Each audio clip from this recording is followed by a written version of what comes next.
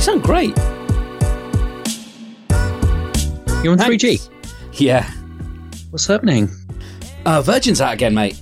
Oh. Yeah. Not fixed until 2:15, they reckon. What's going on there then? Don't know. But I've just been on the phone to the Virgin business people to get me some of that SLA. That service level agreement there, and also triple my broadband. No, more than double my broadband speed, and give me more upload. So that'll be good. Okay. So we shall see, but that'll take ages. I worry about Virgin. I've historically had issues with Virgin, which have essentially been best described by them not exactly playing straight with me about what the problems are that are happening in their network. Now, it may be different for you now. They may have changed their practices, but they were a bit dishonest with me back in the day. Oh dear. Well, they're basically. I've never been interested in BT just because I like proper fibre as opposed to dial-up. And so I've always, like, for me, Virgin's the best game in town, and they can be what they are, but I will prefer actual broadband as opposed to dial-up any day.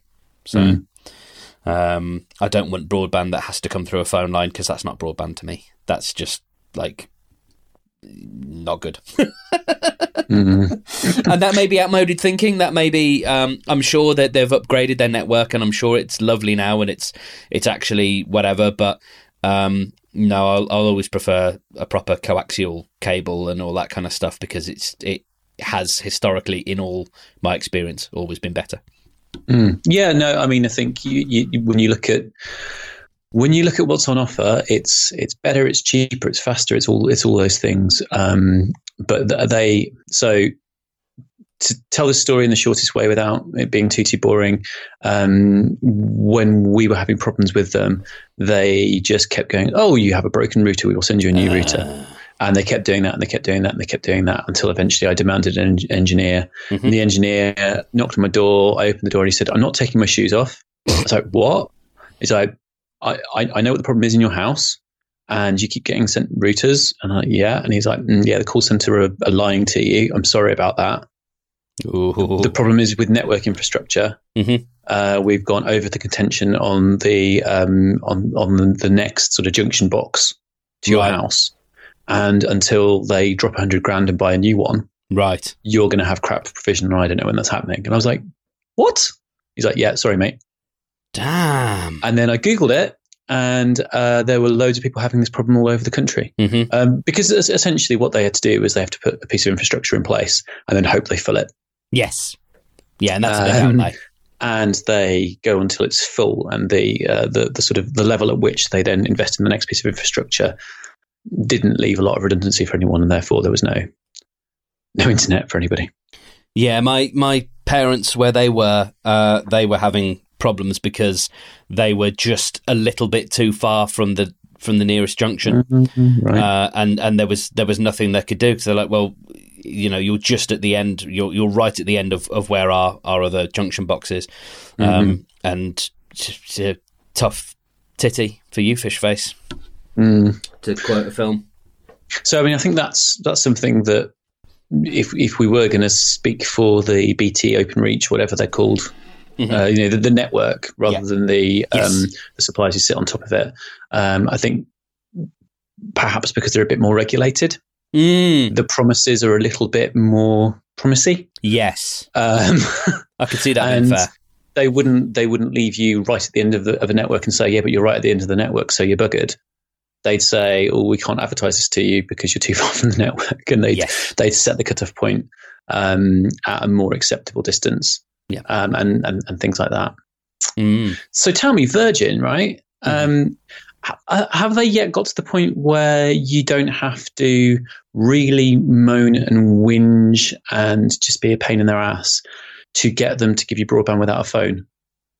Oh God, I haven't even tried, because you made the point of it's not a telephone company, it's a fiber company. Yeah, and so phone is an application they can run on their network, but they've always traded on the fact that people go, oh, I'm going to have internet, I need to have a phone. So they've always demanded you have a phone bundle. And that was another problem I had with them. It was a problem that I won, but I was like, I literally don't use a landline.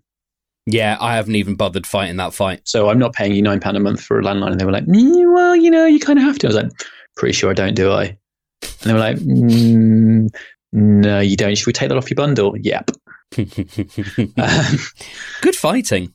Yeah. I used to have my annual scrap with them for whatever I wanted. Yeah. And generally speaking, if you haggle with them, you do get what you want. Yeah. Like the kind of phone them up and say, hello, I'm a long-established customer. I want a new customer deal. And they go, but they're for new customers. I'm like, yeah, not interested in that. I want the thing that you're advertising, and I don't care about my status as a customer. And they go, all right then. That kind of thing, I think, when I've rung them up for things before, I have tended to do well. Like I because I went through a period of disconnecting my TV. And not to be a hipster, it was literally most of my TV was coming through the internet, so there was no point, and I missed a couple of shows. Like this is before Dave got their TV player thing sorted. So yeah, they're on UK Play, aren't they? Yeah, before the UK TV player thing got sorted. So this is like 2013, and so there were like Dave Gorman's Modern Life is Goodish was a show I missed, and as much as I am a fan of the golden age of television, I also still like I'm a Celebrity, Get Me Out of Here, and I was missing that. But it was mainly because like I was just sitting in front of the telly and it's sort of aimlessly just flicking through the channels, and I recognised that as not being a positive thing. And when I rang them up, they were actually pretty good, and they ended up giving me some pretty sweet money saving deal to get. In fact, they said, look, we're not going to take your TV completely away, but you'll have it for free. So you can keep the box and keep all the stuff, and you'll have you'll have the basic package of things, and then we'll knock like 40 quid off I can't remember what it was, but it was something quite substantial off the price of your bill, and that was great. And I just disconnected the V Plus box as it was then. Yeah, good story. I never got as far. I never stayed with them as long as having the kind of V Plus PVR thing. Right. I wonder how useful a PVR is now in the modern day. I'm not sure. Still useful. Is it? Yeah, because there's so much TV that it's just easier to just go blip and record. Because we're not in the stage yet where. Because it's mainly British telly. British telly doesn't fall off the back of lorries quite so easily, especially non-mainstream, big budget BBC shows. They don't tend to fall off the back so easily. So for those kind of things, and the interfaces for everything other than the BBC are horrible, because all of the other interfaces are more interested in serving ads to you than they are in actually serving the program. So like the technology involved in making sure the ad is displayed is really good, and then the technology to actually stream the program is not so good. I'm going to defend 4OD or whatever it's called now. What are they calling 4OD now? All four. I'm going to defend all four as an interface, and as being a little bit more respectable about the way it serves ads.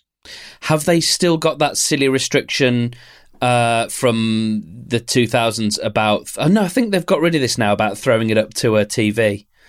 So yes, now I've got my new TV as a smart TV, and it has the apps all built into it. There you go, then that makes I'm no longer slinging from my phone to my Apple TV. The everybody apart from the BBC, they Channel 4 went backwards and forwards with it. Sometimes it was on and sometimes it wasn't. But there's this. Oh, it might depend on the limitation type of show, where for some reason you can watch the program on your phone. Yeah. Or you can get your laptop and plug it into your TV as a monitor. I did that. But if you have the technology to beam from a phone to a set-top box, so is it Android TV? Is that what they call Google? Chromecast. Chromecast. So if you have a Chromecast or an Apple TV, most of the TV services in the UK, because of some draconian piece of legislation, are blocked from sending it, and that's just there's weird. I mean, there's a couple of things there, because you have to optionally add Chromecast, and so I can forgive a company for being late to that game, whereas you actually have to actively block AirPlay. I think that's, if it's video on an iPhone, it's just AirPlay is an option, so you actively have to get in the way of the AirPlay to stop it. And I think for Channel 4, it is probably a function of them not really owning any of their content, because they pretty much license everything. And buy it from everyone. So because they can't, if they can't work out those license deals, then if it looks like it is very strange. I mean, the BBC were there for a little bit, but they got their act together. But the ITV player and things like that, just they're horrid. And you often find that you're about 5 seconds away from an ad break, and so. Then it'll come up with the ad, because it's like, oh, it's ad time. It's not ad time yet. Pay more attention to showing me the programme. We'll worry about your business model later. That's fine. But I'm here to watch a television programme, so let's deliver that first. Once you've got that sorted, then you can worry about your little ads. Anyway. What a number of them do is, regardless of when you join a transmission, they pre-roll an ad. And you can get in the position where you'll switch on the app, get a pre-roll ad break, then get maybe 30 seconds of your TV show, and then the broadcast transmission will have an ad break, so you get another ad break, and you're like, or if you try and fast forward through a program, don't pre-roll. Oh God, don't do it. Then you'll skip a chapter, then you'll get another advert. No, never touch the controls. No, you don't want to do that. And if you try multitasking on an iPad, no. Often you can't even multitask. Often you can't let the display go off.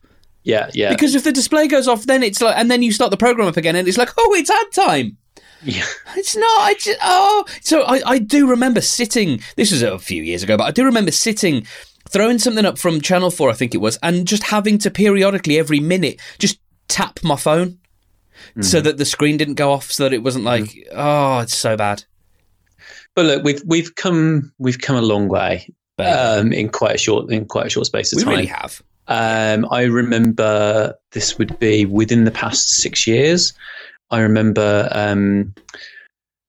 on Christmas Day, putting Josh when he was little to bed on Christmas Day evening. And his bedtime would always clash with the Doctor Who Christmas special. Oh, no. Right? So we would always be like, okay, that's cool. We can chill. We can just watch it on catch up. And it would be finished or finishing just as we finished putting him to bed. And the program wouldn't be available on iPlayer straight away. Now you could just go, well, I'm here now. Start this show from the beginning.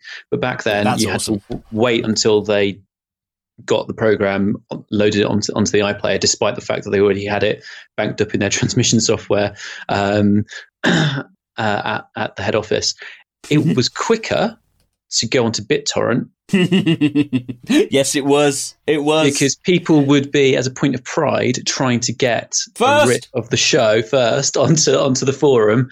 And without even being a premium BitTorrent member, I could actually get a BitTorrent rip downloaded into my laptop and be watching it. And I think for the 2 or 3 years when this was the case, we'd finished watching it from a BitTorrent before it even got loaded onto the iPlayer. So we have come a long way. That is a 6-year history where now, if you miss the start of it, you can just resume. Yeah. From the beginning, and that's pretty cool. It is very cool. We are lucky.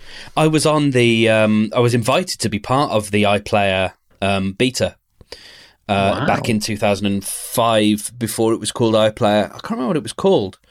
And I got the software, and they invited me to a focus group, but the day it happened, it was impossible to go anywhere because it was horrible weather. But I was on the old BBC Media, I don't know what it was called, and it was this awful. I mean, it was desktop software. It wasn't a web interface, and so you'd have to download this clunky, horrible beige app.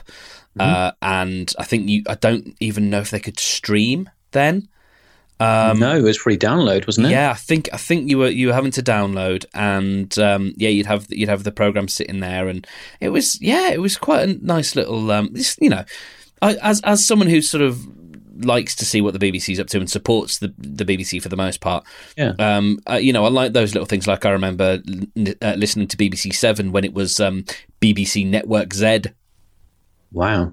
Yeah, that was a couple of years before that, and there was a time because I used to listen to that when I was at work, and it was a great little thing that you could have on at work because you'd get around lunchtime, you'd get all the old radio comedies that I enjoyed, and then you get a little drama and all that kind of stuff, and they had quite nice little presenty bits, and it was a good station. And now it's not even BBC 7 anymore, isn't it? Now it's Radio 4 Extra. Oh, is it? Is it yeah, I think that's what it is now. It's a different thing. Is it basically the same programming and same remit? I believe so. Yeah. Yeah. It's the catch up. It's the UK gold of stations. UK the UK TV thing. They went through so many weird rebrands and things, and one of the best ones was because they had a channel called G2, which is now what Dave is. Mm-hmm. And the full name of the channel, if you got the +1, was UK TV G2 +1, which is the most insane name of a channel I've ever known. UK TV G2 on its own is ridiculous. Yeah. Anyway. So, but yeah, yes. No, the iPlayer thing though, it's that sounded like a ball ache what you went through to use the app back in the 2000 in the noughties. Yeah, but of course then it was a novelty. Well, exactly, and then there's me complaining about a few years ago when stuff wasn't on it immediately. Yes. You really have to take the steps, don't you? You really do. How quickly we become entitled, it kind of blows my mind. Yeah, and I'm just also thinking, I'm a big Christian Ritter .gif eyeball roller of things. You know that GIF, don't you? Yes. And it would have been very, very easy in the 2000s to be like, oh, look at this garbage.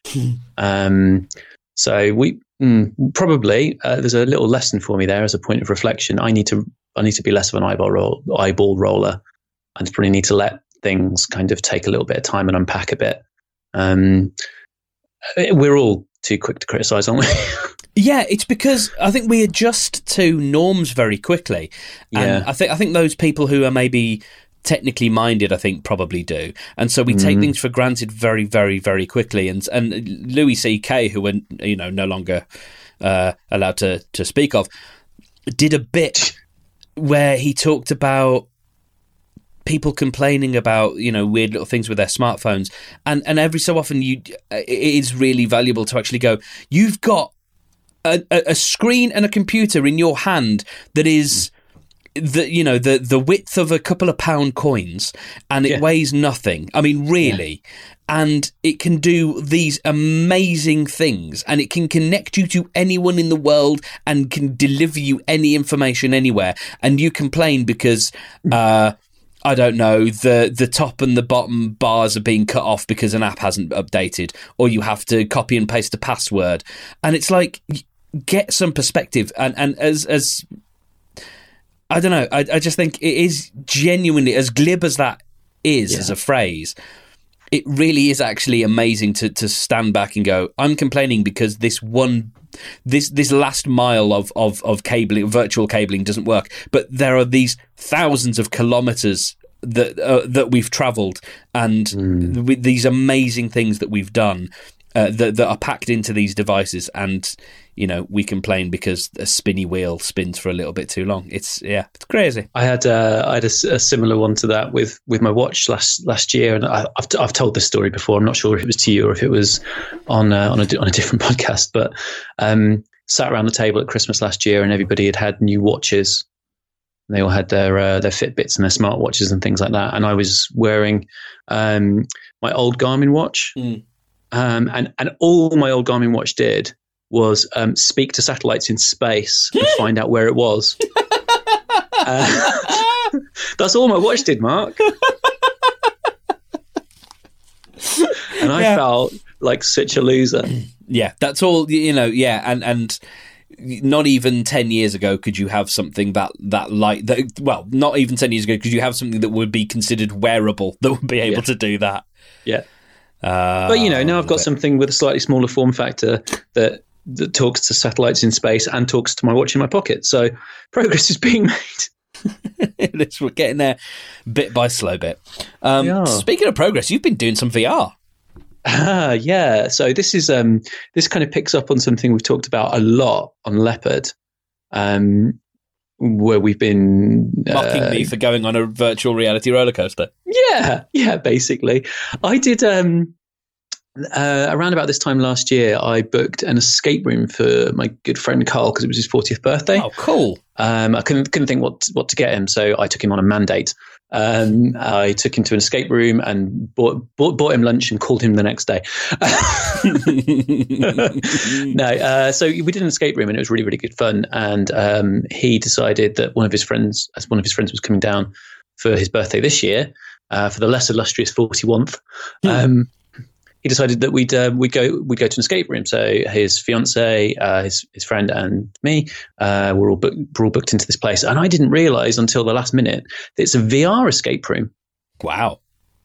So escape rooms, if you've not done them, are you literally get locked in a room, and it's like a crystal maze mystery room. So there's kind of like, search the place, try and find some clues, try and put some things together. It's basically Saw without the fear of impending death. Yeah. And the one that we did last year was very Saw-like in that there was like a video feed of a hostage. Oh wow! Who was going to get killed if we couldn't like get through this asylum to find her. And there were a series of rooms all locked together that we had to kind of progress through, and it was properly good and lots of fun. But yeah, this was the same thing but in VR.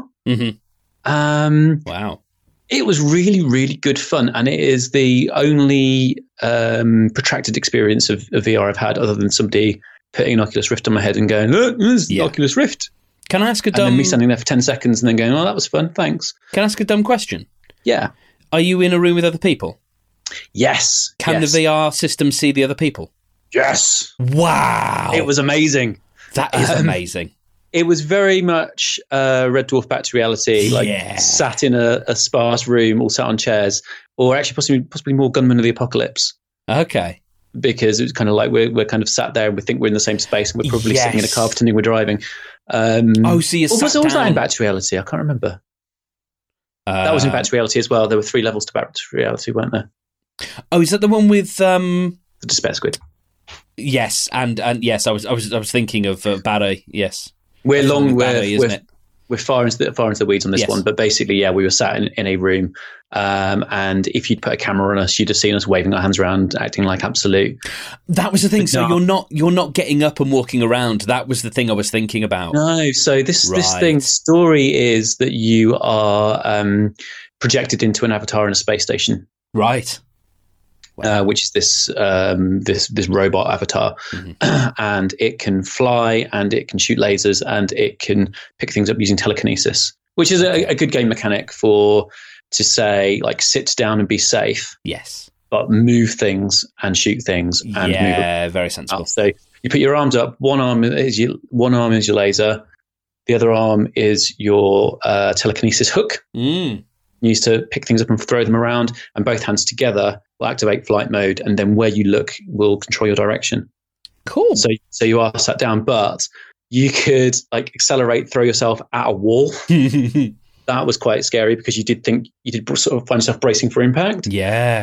And then for all that you were sort of sat down, if you then needed to turn around, you would have to kind of turn your body through 180 degrees and sort of look behind you to change direction. But we were able to like virtually high five each other, lick the V's at each other from across the room and stuff. It was really good fun, and wicked. We made it out. Oh, nice. We survived, and it was an Oculus Rift setup. So that's the hardware it was running with the gloves and things. No, it had like a Kinect style motion detector bar in front of us. Oh wow! So it was just picking up our hand signals from cold. Yeah, the only thing that we wore was the Rift. Yep. We got given these kind of what's the word? Hygienic masks. Yes, which were like little eye slits. Yeah. So we were like wearing bandanas, and then the Oculus was resting on top of that, and that was all we had to wear. And you had headphones over as well, so you could kind of hear people in game, talking to one another. But it was good. It was a cool game that you had to collaborate on things. You had sections where you could see things that other people couldn't see, and you had to kind of call stuff out a bit like, Space Team. Have you ever played Space Team? No. Oh, I know what it is though. Yes, I do know what it is, but I haven't. Yes. So that's very cool. Space Team is an app which, if everybody on the same Wi-Fi has a copy of it, you're essentially on the bridge of a doomed spaceship, and for some reason, the UI of this spaceship is incredibly bad because you have a control panel that tells you what other people need to do, and then you have a set of switches that other people need to tell you which ones to throw. It's hilarious. So you kind of have to bark out instructions to people like. Mm-hmm. Plunge the decompressor and things like that. So yeah, it was those sorts of puzzles that you had to do. And then there were some bits where you got separated and you had to find your own way out and then meet up with the other team. And there was loads of shit to blow up. That's always fun. So I think I'm converted. Yay! I think it's fun. I think with so many of these things, you find the right application, and that gets you in. But what we all said after the escape room was that the experience was great, but a lot of the puzzle was learning how to drive VR. Sure. The actual game wasn't as challenging as the other one that we did. Yeah. And I think it's still on that part of the curve, isn't it? Yeah. Where there's people. Yeah, there's a lot of points being scored for novelty, and so you almost don't need to try so hard to come up with a great story because you know that so many people are just going to be like, "Oh, it's a virtual world." Yeah, a whole new virtual world. And you've started marathon training. Yeah, I got my. I've booked myself into a marathon this year, so marathon training, 16-week schedule started yesterday with a rest day, which was nice. Which is good because I felt rough over the weekend. I actually thought that I'd got lingering VR sickness. Oh no! Like what people get on cruises when they step off and come back to shore. Yes, yeah, I had. About an hour or so afterwards, I started feeling a little bit. I felt really, really hungry and had like loads of stomach cramps, and I couldn't quite explain it. And it lingered all through Sunday and all through yesterday. I was worried that it was a VR sickness because apparently there's the issue of your inner ear not being affected by the VR. Right. Can create a travel sickness. Right. Because your eyes and ears are saying, I'm hurtling in zero gravity towards a wall and I've just hit it. Yeah. And your inner ear is going, no, I'm sat down, mate. Yeah.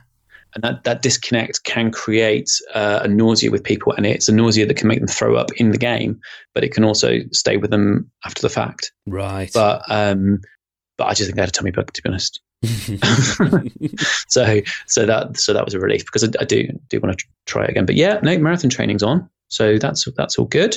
Nice. And I've done my first 5K of that today, so just a couple of 100 more miles. Boom. I'm on a diet, so cool. I might at some point go back into the because I used to do a 5K a day, and it would be nice to maybe get back into, maybe not every day, but get back into into the swing. But I'm on the my stomach's rumbling at the moment, and the poor cats, because the cats are on a diet. Well, not exactly a diet, but trying to spread out their feeding times a little bit better and be a little bit more economical with the food, because Bailey especially, she's turned into a big girl, so I'm trying to sort that out. So we're all Bailey meowed at me earlier and I was like, I'm hungry too, Bailey. What's your dieting strategy then? I'm I'm trying to go full discipline, so I'm using the whey, as in WHEY, protein stuff. Okay. So I've tried a couple before. Is that like, to use a brand name, that's like Slim Fast then, is it? Yeah. So basically. It's meal replacement milkshakes. Yeah. Okay.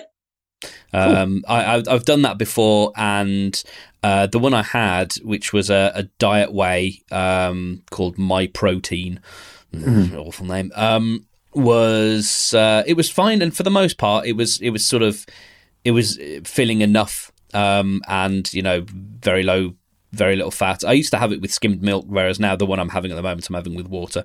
But yeah, I think going full on that rather than anything where it's very tempting to just add a piece of bread or add a bit of cheese or whatever.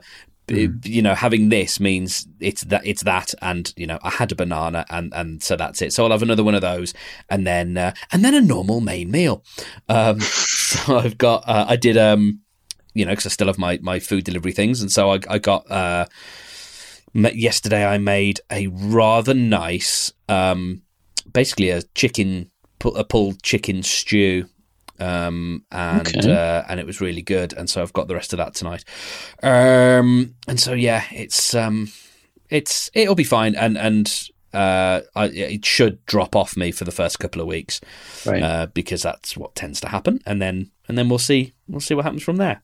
So without sort of stealing other people's segments, do we need to have like a Fittertron weekly roundup or anything on this, or are you just going to kind of light touch keep me in touch with what's going on? I can keep you in touch. I'm not weighing myself at the moment because I don't want to see what that number is. I'm already doing the right thing. I don't want to be made sad by looking at the number that says this is how far you let yourself stray. Because I think all last year it really didn't happen because of various things. I got into a nice groove earlier last year, and it only lasted for a couple of weeks, but it should have lasted for longer, and I can't remember why it didn't. But it was a nice period of I'd do some work in the morning, so I'd do maybe 8 till 1 or half 12 or something like that, and then I'd maybe grab something, a piece of fruit or something, and then I'd walk to the gym, and then I'd do half an hour, usually 45 minutes on the cross trainer or the bike, and then I'd walk back, and then I'd have lunch and chill for half an hour or whatever, and then go back to work. And that was quite a nice little routine. That's a nice routine, yeah. Yeah, and it's good for your head as well. Yeah, but I can't do that anymore because there's so many things that I have to either be here for, or there's the American job, or there's my other thing, which with Podiant now it's starting to really happen in terms of without taking a salary at the moment. I think we might just edge a profit this month. Nice, man. Yeah. And so if we and we've got a nice little number of customers, we've got lots of people on the 14-day trial. So if we keep a majority of them, and if I double the number of active customers, then that should mean that I can do this full time, and it can be my one job, and I can just have one job. That's awesome, dude. So I'm clinging on to that hope, because I can't. It's not super sustainable. Doing what I'm doing at the moment, and sort of working 12 hours a day isn't ideal, and sometimes a little bit longer, sometimes a little bit less, but and often my weekends are working on Podiant, so it'd be nice to be able to actually just have the one job. So, that's what I've been clinging to that for the last 6 months. You can only sustain that for so long. It's been a while. So getting to that point would be good for you. Yeah, it would, because it then means I can take more control over things like exercise and stuff, and things like going and doing your improv. Well, yeah, I mean that's still happening, and I'm hoping, because the course ends next week. But on Thursday, I went and saw the group doing so basically the way it works is you have a course which is a bunch of no marks like me who just want to meet some people and try out some new skills, and there's like, I don't know, eight of us, and we do that on a Tuesday, and then the people that the course leader either deems to be good enough, or they audition or whatever, or however it works. There is a house team, so there is an improv team that's like proper performers, and they do a show on a Thursday at the same place. And the format is quite nice. So the format is they get a stand-up comic up, and we're talking, these are people who are just trying stand-up basically. They're maybe they've been doing it for a while, but they're not people. Not even any kind of circuit comic that you would have heard of, but they go and do maybe a 15-minute set, and then there's a break. Then the improviser, the house team, come on, interview the comic, and then do, I don't know, 20 minutes of improv around the questions and answers that they've gleaned from the interview. Wow, and then there's a break, and then they do the same thing again with another comic, and then there's a break, and then it's what they call the jam or a jam, and that's basically the house team are up.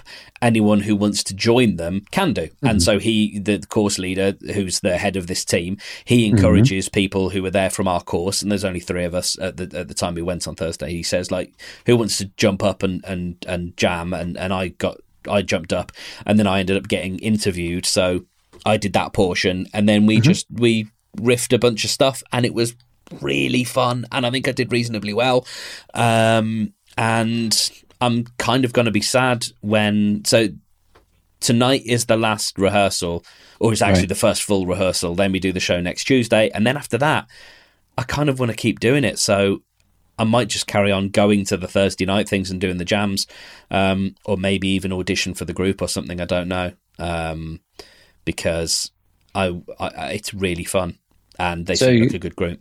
So there's like a big jump then between doing the course and then being in the group. And it may well be that I'm not entitled to do that. He may just say, no, there's far more work you need to do. That he's not at the moment. I think he's just running the foundation course again. So I don't think there's enough people who are doing like the next level course up, which would be, I think, the next progression. But I'm going to see if he says something like, look, you're welcome to try out and see if you'd work with the group, then that'd be great. We shall see. But I might just keep going to the Thursday things because it was a load of fun. And I think crucially, in terms of the things you've just described, it's getting you away from work. Yeah. Because otherwise you're likely to drift into doing something. How do you mean? You're likely to drift into doing some podium work or something. Oh, sorry. Oh, not even drift. Like, I'd be doing it. Or I'd be doing the other work, which usually, the sort of the day job, as it were, which is no hardship, but that's what pays the bills at the moment, and that's usually between sort of 2:30 and 9. And so, yeah, like I'd finish at 9, and then, yeah, I think yesterday, I don't know what I did after 9, but it wasn't going to sleep, or it wasn't watching telly. It was definitely something. Oh, in fact, I know what I did. I designed a body debit card for a podcast called The Hitchhiker's Guide to the Galaxy. Yeah, I did my homework last night. That's what I did. It looks very good. Oh, thanks. Yeah, I have seen, and I really like it. I like how credit cardy it is, actually, which is obviously the whole thing, but a nice little ZZ9P. Well, all of the numbers. So the first. Oh, there's a 42 on there. There is, but the first 8 numbers are the odds 267,791. See if I can get this right. 267,709 to 1 against is the odds of surviving 30 seconds in space, which is also the telephone number to a flat in Islington where Arthur met a girl who he summarily failed to get off with. Nearly got that right. And then obviously, then you got ZZ9 plural Z alpha and then 42. So yeah, all the numbers there, or letters, have significance. And then, little names down there, which is little nice. Names. And then, like where the holders of the card. And then the back is lots of fun. There's another 42. Yes, that's Very your nice. little like your little CV2 number, and where you would have your signature, and the magnetic stripe, and then and an actual explanation of what the podcast is. Yeah, that's a nice job. Thank you. What happens now? What happens now is that I send that off to Moo. Cool. And get that printed, and then we also get a certain T-shirt printed. Well, maybe we do. I've only done like a rough concept for you at the moment, which I have sent to you. Yes, you have, and I like it, and I really like the typeface. Oh, good. So I'm looking at the wrong thing. I'm trying to get my picture of it. Yeah, it needs a little bit of work on it. So maybe we won't share it just yet. But I was thinking about. I wanted to sort of situate it in the 70s. I've ended up probably going a little bit further back than that. And there's a reason for that in a second. But yeah, I was thinking about 70s, early 80s, and then I got thinking about how you would actually print a carrier bag back then, which is you would only use one or two colors, and you'd rely on the color of the bag to provide you a third one. So I started thinking about a limited color palette, and then my brain went immediately to Soviet cosmonaut program propaganda posters, which is why I've chosen some suitably anglicized versions of Russian fonts from the time. I just need to kind of paint a little bit of a starscape in there, and I think it might actually be done. Turns out that duty-free megamarket, Port Braster, Alpha Centauri, be like the 22nd elephant with heated value in space, Bark, is actually quite a lot of text to work with on a design for a carrier bag stroke T-shirt, which I hadn't quite anticipated when I started, even though I knew that it was a ridiculously long bit of information. But yeah, it's looking like there might be something there. What do you think? Yeah, I definitely think there's something there. I'd have that.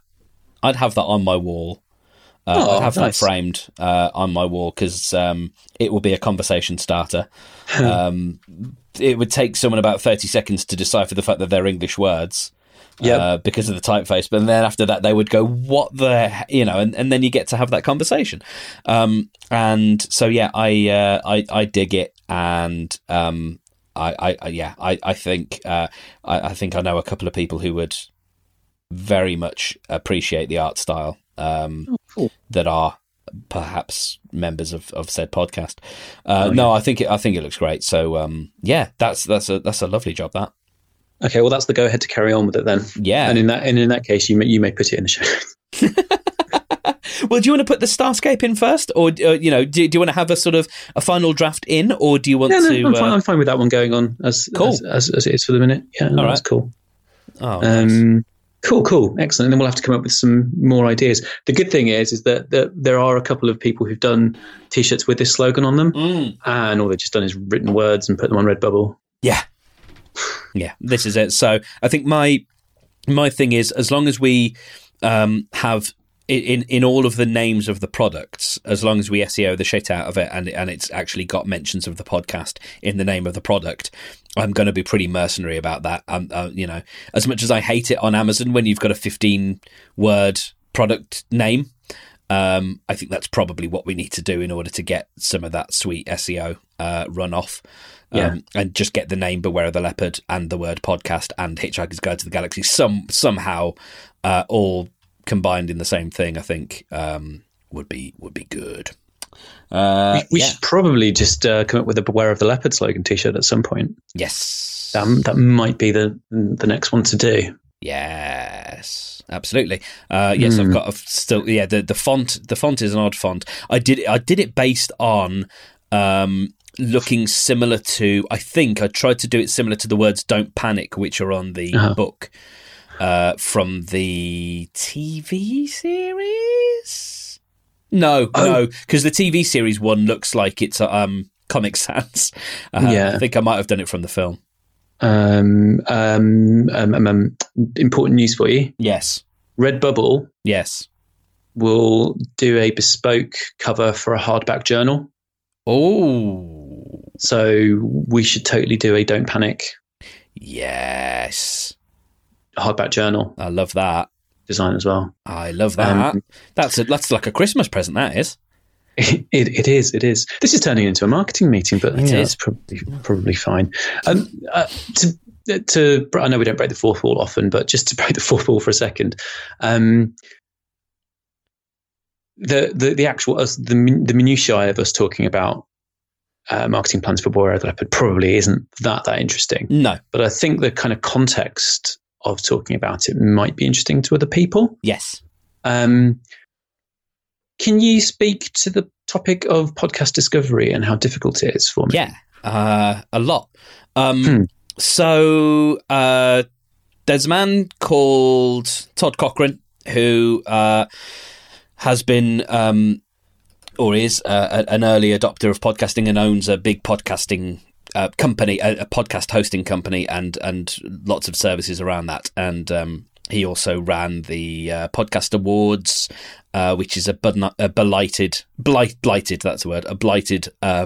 It's a blight.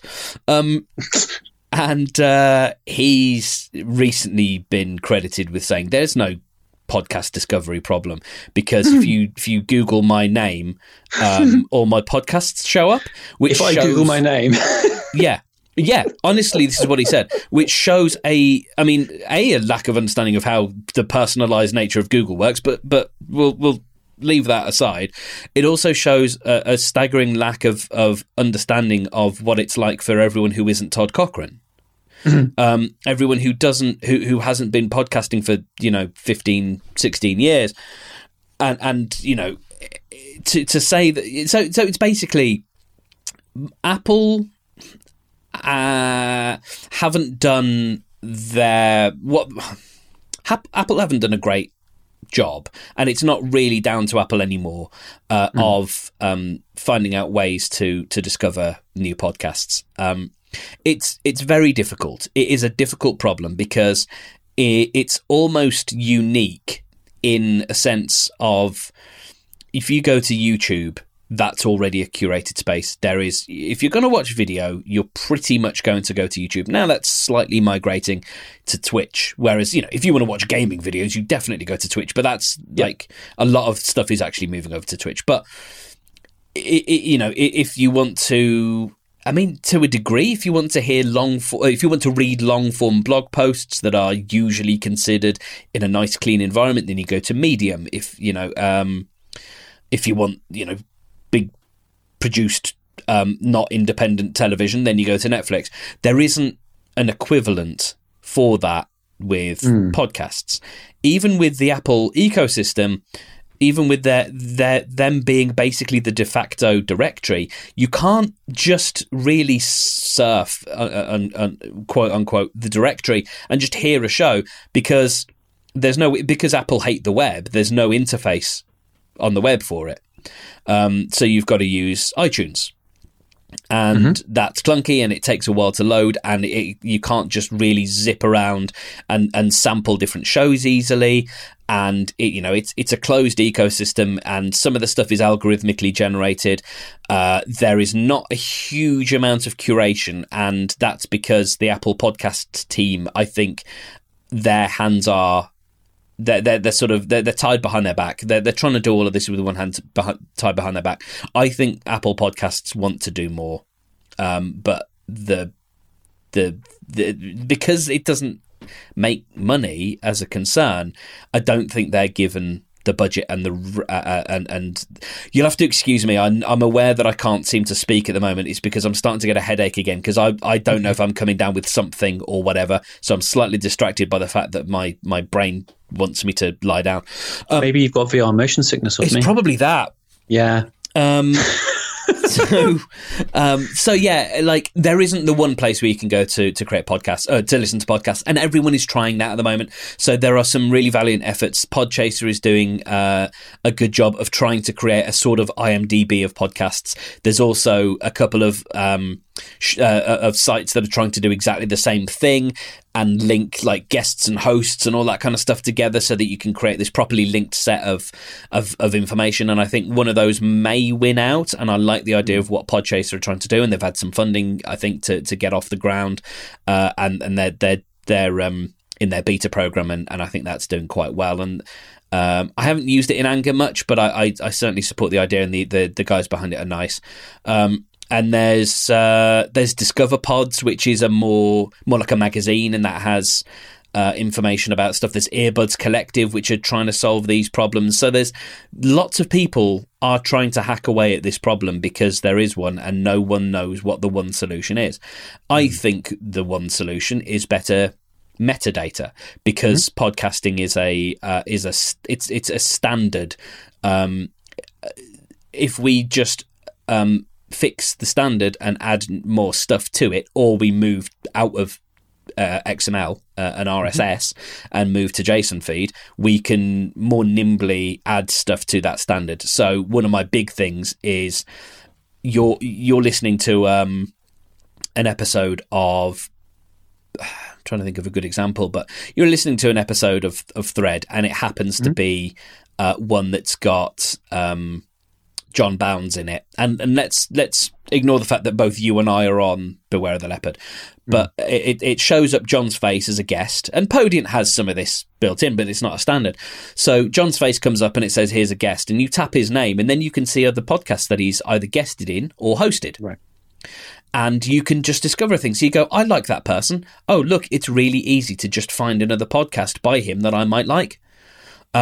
And that's a lot of this stuff I think can be solved by metadata, but no one group is taking responsibility to do that. There's a group called Syndicated Media who are trying to do stuff, but they're still basing it on RSS, and I think that's futile. I think we have to move to the next system. So just to sort of talk back through this thing about the hosts, how would the architecture of that actually work? Now, I'm assuming what you're saying is that the podcast players, the podcatchers, would have to know that that's an author and to a presenter, and to go and get some sort of data record for them. So where is that data record going to be stored? Are you talking about a centralized repository? Ideally not. Ideally, that's good. That's good. Yeah, exactly. I was getting worried. Yeah. No, this is where we have a problem, because there's stuff in my day job that I can't talk about, which is trying to address this kind of stuff. There's technology around that, but pretending that doesn't exist, trying to decentralize it is part of the issue. So one way that you can do that is what I'm doing at the moment with Podiant is, if you've got a guest, you can type in their Twitter handle and it'll pull that information from Twitter. You can type in a Facebook address, you can type in lots of different addresses, and it will try and pull information from that, which you can then amend or update. So LinkedIn doesn't work because LinkedIn hate the web. They don't like, they won't let you scrape their data at all, which is asinine. They'd rather that they were a CD-ROM. Yes, exactly. They are actively against the open internet, which is not surprising because they're for suits who don't understand. Anyway, and their model is built on creating scarcity and rarity in their own data and then selling it to you. There you go. Exactly. Which is, that's a business model. That's fine. Yeah. That's what you've chosen. It's shit. It's shit. Exactly. I mean, as bad as Facebook are, you can still actually get metadata from them. You can actually, anyway. So I take that from Facebook. I'll take it from wherever I can get it, because it's using a standard of metadata, which oddly enough Facebook invented, called Open Graph, and that works really well. And so with that data, you can pull a little bit of information about a person by typing in some information, and that gets stored against the episode. And so there might be a photo, a short biog, and some links. And the way I suggest that we do this is by using common links. And so how you actively link, it might be difficult, but it could come down to how the podcast app or the directory that the app is using, how that links, how that indexes all the information. So if you get a bunch of hosts attached to a podcast and each host has got a URL, you can just search that URL across your index and find other podcasts, other host records that have that same URL. because URLs are a great identifier for everything on the internet. You know, because if I always use Stedman.io, which is my personal website, if I say that's my website across the internet, that's a great identifier for me as a person. Better than almost like their uniform resource. It's almost like they're an indicator for finding for locating resources in a uniform manner. And so. So better than like a Twitter handle or a Facebook handle, because those things can change. Something immutable is really good. And so you could do a search across your index and say, give me all of the podcasts hosted by Mark Stedman, hosted by Stedman.io that aren't the one I'm looking at now. And there you go. And so that index might be maintained by the developer of the app. It might be a third-party index that app and other apps can talk to. It might, and so that's how you do it by. But part of it means decoupling ourselves from the Apple directory and starting to work on something more open, and the job that I'm working on at the moment is actually part of what it's trying to do is to actively solve that problem. It's kind of trying to do it for reasons other than the ones I've given, but it's having that very, very positive side effect, and that may be sometime away in the future. I don't know yet, but I think there are ways that this can be done using the traditional web, but it needs the heads of the. I said this on Platform a few weeks ago. It effectively needs the heads of the 5 families to come around a table and speak to each other, and for one of them to not walk into the bathroom and come back with a loaded shotgun. It needs everyone to sit and agree and go, you know what? It's actually better for everyone if we do this. If we all work to, I don't know, a standard. Right. And Apple won't do that because Apple don't. And so it would then be incumbent on everyone else to then start saying, all right, well, we're leaving you in the dust. You come and let us know when you're ready to catch up. We'll be over here building the future of the system using, JSON feed and a bunch of standards that we've all agreed to use, and some apps will adopt and some apps won't. Give us a call when you're ready to join in again. Otherwise, you can keep maintaining your little directory over there. And I think that will be fine. And again, I'm not slamming Apple Podcasts because I think they're trying to do what they can do. And I was on with their support team yesterday, and they were as helpful as they can be. But I think there's only so much they can do because there's only 5 of them. There's a really, really shocking small number of people who actually work on Apple Podcasts, and that's on Apple. They could do a lot more, but podcasts don't make money for Apple, so.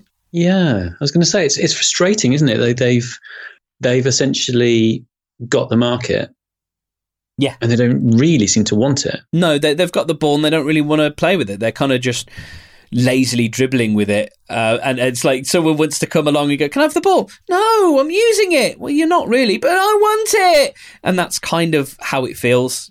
Yeah, it's like they won't give the ball to someone else because they want it. Is there, or could there be, a role for a group like the W3C in all of this? Now, obviously, they got plenty on, but is there a role for them? I think it needs somebody like that, doesn't it? You see, I don't know, because having had these kinds of conversations before, I think it needs interoperability and intercommunication rather than it being something prescriptive and handed down. And that's why I think working together, in the sense of the internet being what it is and that it doesn't come from a central source, I think podcasting it's the best medium in the world, and it's also the worst medium in the world because it doesn't have a central governing body. Or it's, I think most of what happens is kind of things that we've sort of agreed on doing. RSS isn't a law; it's just it's not a rule, but it's what we've agreed to use as the way of reading podcasts. people are toying at the moment with delivering podcasts via JSON feed, and that's great. It's just I haven't bothered getting back into it after the first initial rush of excitement, because no apps are supporting it, and so no one's going to consume podcasts in that way. And so until Overcast or some other app comes along and says we're going to start using this, actively using it, then we can start to get interested. But at the moment, it's just kind of, that's novel that you can use JSON feed, this much slimmer, more reliable, easy to parse, smaller, everything better format. So much you could do with it. There really is, and it's frustrating to know.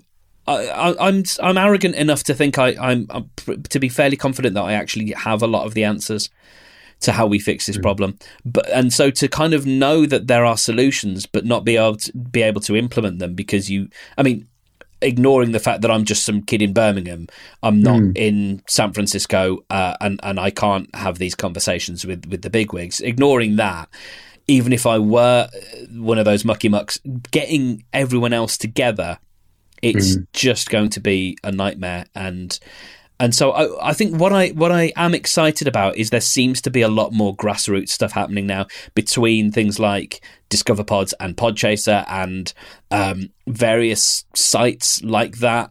Some will come and go. Some will stick around. There was the a lovely magazine called The Timbre, which existed for a couple of years, and that was a sort of nice long form journalistic magazine type thing that was delivered over, I think that was RSS. And then you've got things that are delivered over email and stuff where people are talking about these things, and there's lots of grassroots things like that. And I think it's this generation coming up which are hopefully going to be more able to affect change.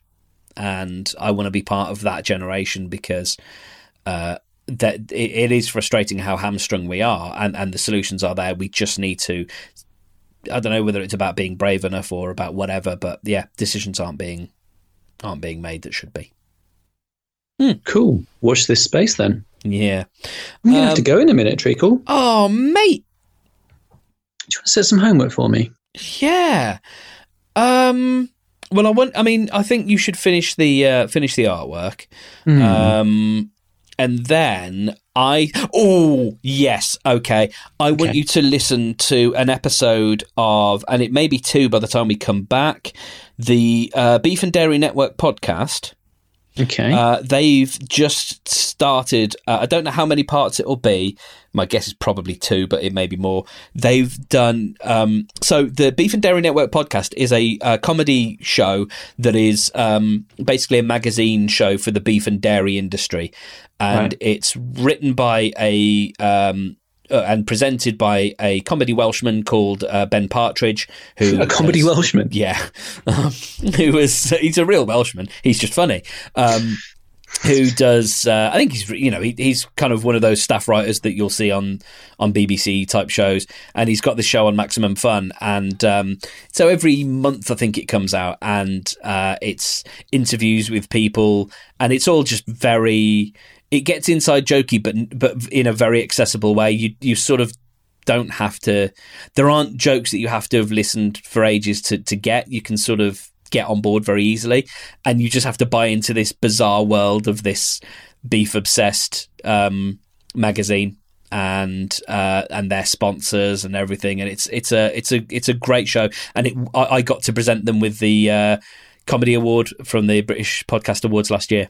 Yes, and I knew I'd heard of this. Yes, they were deserving. But the reason I bring it up is they've just started a narrative podcast. It's on the same feed. It's the same show, but they're doing a little narrative mini series, and it's called Redeeming Eli. So what I'll do is I'll tell you to Google Beef and Dairy Network Eli Roberts and listen to I think he's done 2 shows prior to this, 2 interviews. Okay. So do those first. Listen to those. He's a gruff Welshman who's he is a slaughterhouse operator, and he has a compound, and he's just this amazing, like, it's sort of semi-improvised show, but it's extremely well put together. And so Eli Roberts is this main character who's been in a couple of these shows, and now what they've done is a sort of S-Town-esque This American Life style, plinky plonky slow piano guitar, soft voices interview type show called Redeeming Eli, and it's about this guy who's had, like I said, he's had a couple of episodes already mentioning. Now they're dedicating a mini series to him, and it plays with the tropes really well. So listen to those first, and then start Redeeming Eli. That's your homework. Okay, cool. Do you listen to Every Little Thing? I have done. Yeah, I don't normally listen to it. Yeah, I happened to listen to one just this morning, and based on some of the things we talked about today, I'm going to ask you to listen to December 18th episode. Mm-hmm. Your Bedtime is Killing You. Oh, crikey. It's just a kind of a health and well-being chat about making sure you take some time off and get some sleep. Is this an intervention, John? Funnily, you should say that. The show notes literally say Flora stages a fact intervention. And she phones up her co-host and talks to him about his sleep patterns. Oh, wow. Okay, I've put it in my to-do list app. So and also you need to press the go button on those cards because they're great. Thank you. Oh, okay. Thank you, mate. I might send them to John and Danny and see what they say. I'm gonna throw the t-shirt design up in a second as well. That's not me discounting your approval. I want to make that clear. I'm not saying I want to make sure they think it's okay because I don't trust your opinion. But it may be that they find some stuff that we've missed. So yeah. All right. That's cool. All right. Love you, man. Take care, man.